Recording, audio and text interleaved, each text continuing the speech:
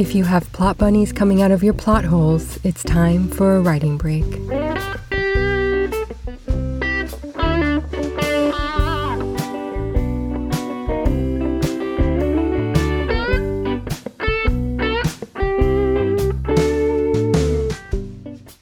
Back for more? Excellent. This episode features a lot of happy publishing news, a trip to the land down under, and information about style sheets and the people who love them. The Writing Break Cafe is open, so let's grab a table and I'll fill you in on some publishing news.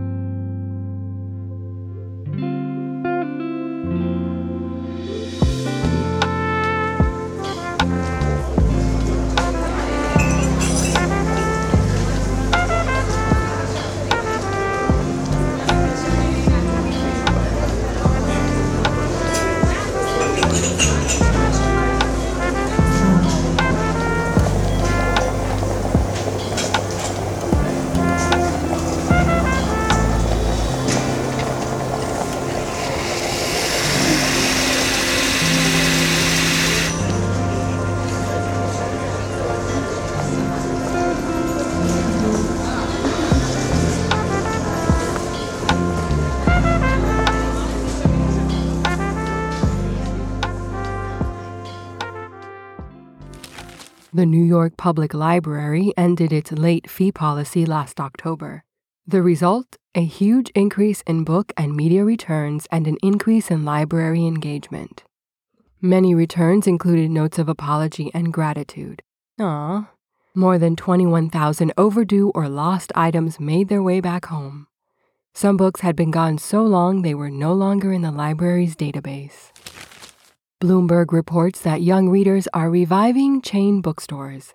Millennials are feeling nostalgic about big box bookstores, and Gen Z is staging a lot of their book talk videos at said bookstores.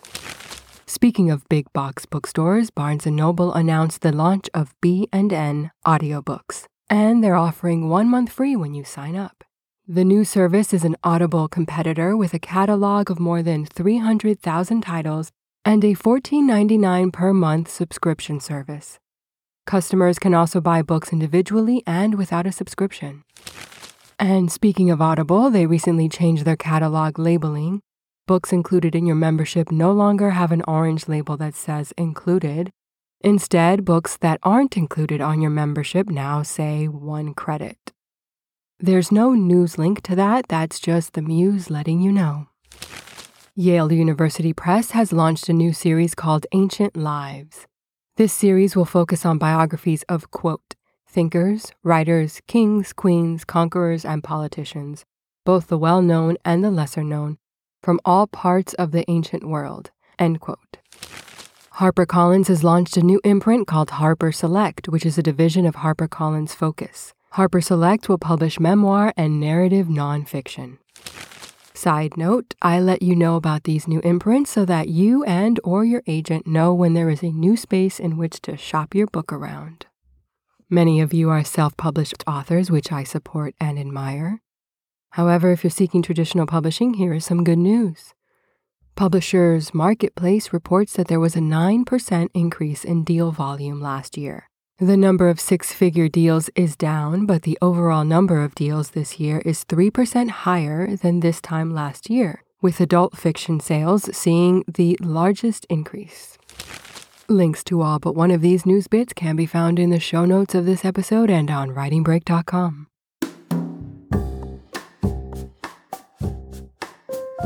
Before we head out to the bookstore and get into today's writing tip, let's rest a moment on the official Writing Break Overthinking couch.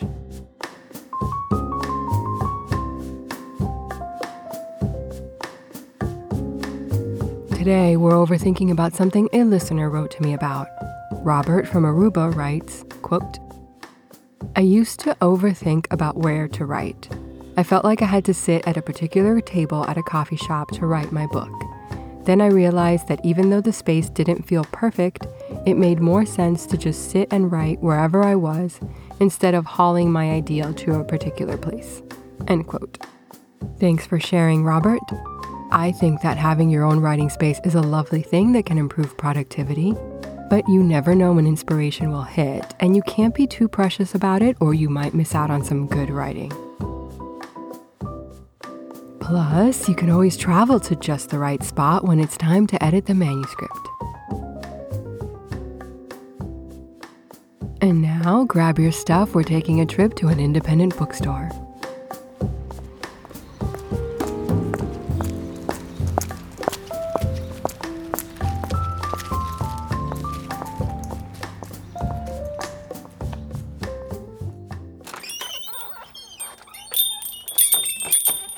Today we are at Paperback Bookshop in Melbourne, Australia. This bookshop was established in the early 1960s. They stock a wide range of genres and will happily order a book for you if they don't have it in stock. Their website says, quote, "Our interest is in good writing wherever it's to be found. We have a particular focus on Australian writing and source new as well as established authors." End quote. Paperback Bookshop is the kind of shop with so many books that the books aren't just neatly lined up vertically, but also horizontally, and sometimes books are stacked horizontally on top of the vertical ones. That's a bookstore right there. Now that we're here, let's check out an independent author.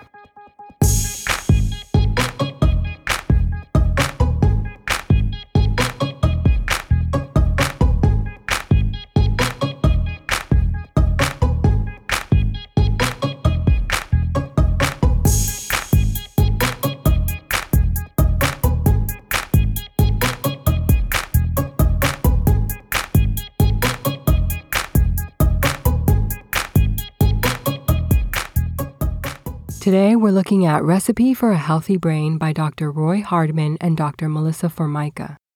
The book summary says that Recipe for a Healthy Brain, quote, discusses the many myths associated with cognitive loss in humans and offers realistic and research outcomes on how to deal with an aging brain and how to possibly avoid dementia, end quote.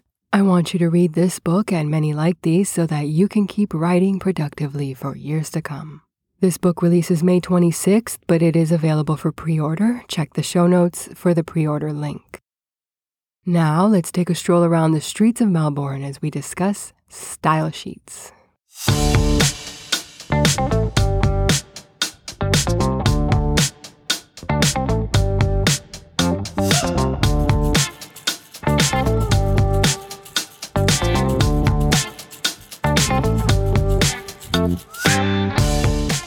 In last week's episode 12, I reviewed the difference between style manuals, publishing house style guidelines, and style sheets. Check out that episode if you missed it or need a review. I know it's been a busy week for you. In this episode, we're talking about why you need a style sheet. The main reason you need a style sheet is for your own sanity. Details about your characters go on the style sheet, including character names, personality traits, appearance, and magical powers, if applicable. Setting and location information is also added to the style sheet. You could also put down the answers to any grammatical questions you have while writing so that you don't have to look them up again. This is also the place to note any spelling, punctuation, and vocabulary unique to the manuscript. Once you get a style sheet going, you can either continue to add to it throughout your writing career or create different documents for each manuscript or series. A style sheet is also a useful document to hand off to your editor, your proofreader, your agent, and your publisher. Your editor should keep their own style sheet for their own reference, but you're significantly helping yourself if you have a style sheet ready to pass on to your publishing team. This way, they know not to make any changes you specifically don't want, and they can reference the characters and make sure that everything listed on the style sheet aligns with the manuscript. Nonfiction editors, you need a style sheet as well. Next week, if my schedule allows, I'll have fiction and nonfiction style sheet templates available for you to download. Until then, subscribe, rate, and share, and remember, you deserved this break. If you would like us to visit your favorite independent bookstore, feature your favorite independent author, even if it's you, or discuss something you're overthinking about, please email me at podcast@writingbreak.com. Thank you for making space in your mind for the muse today. Writing Break is hosted by America's Editor and produced by Alon Media, with technical direction by Gus Aviles. Visit us at writingbreak.com or contact us at podcast@writingbreak.com.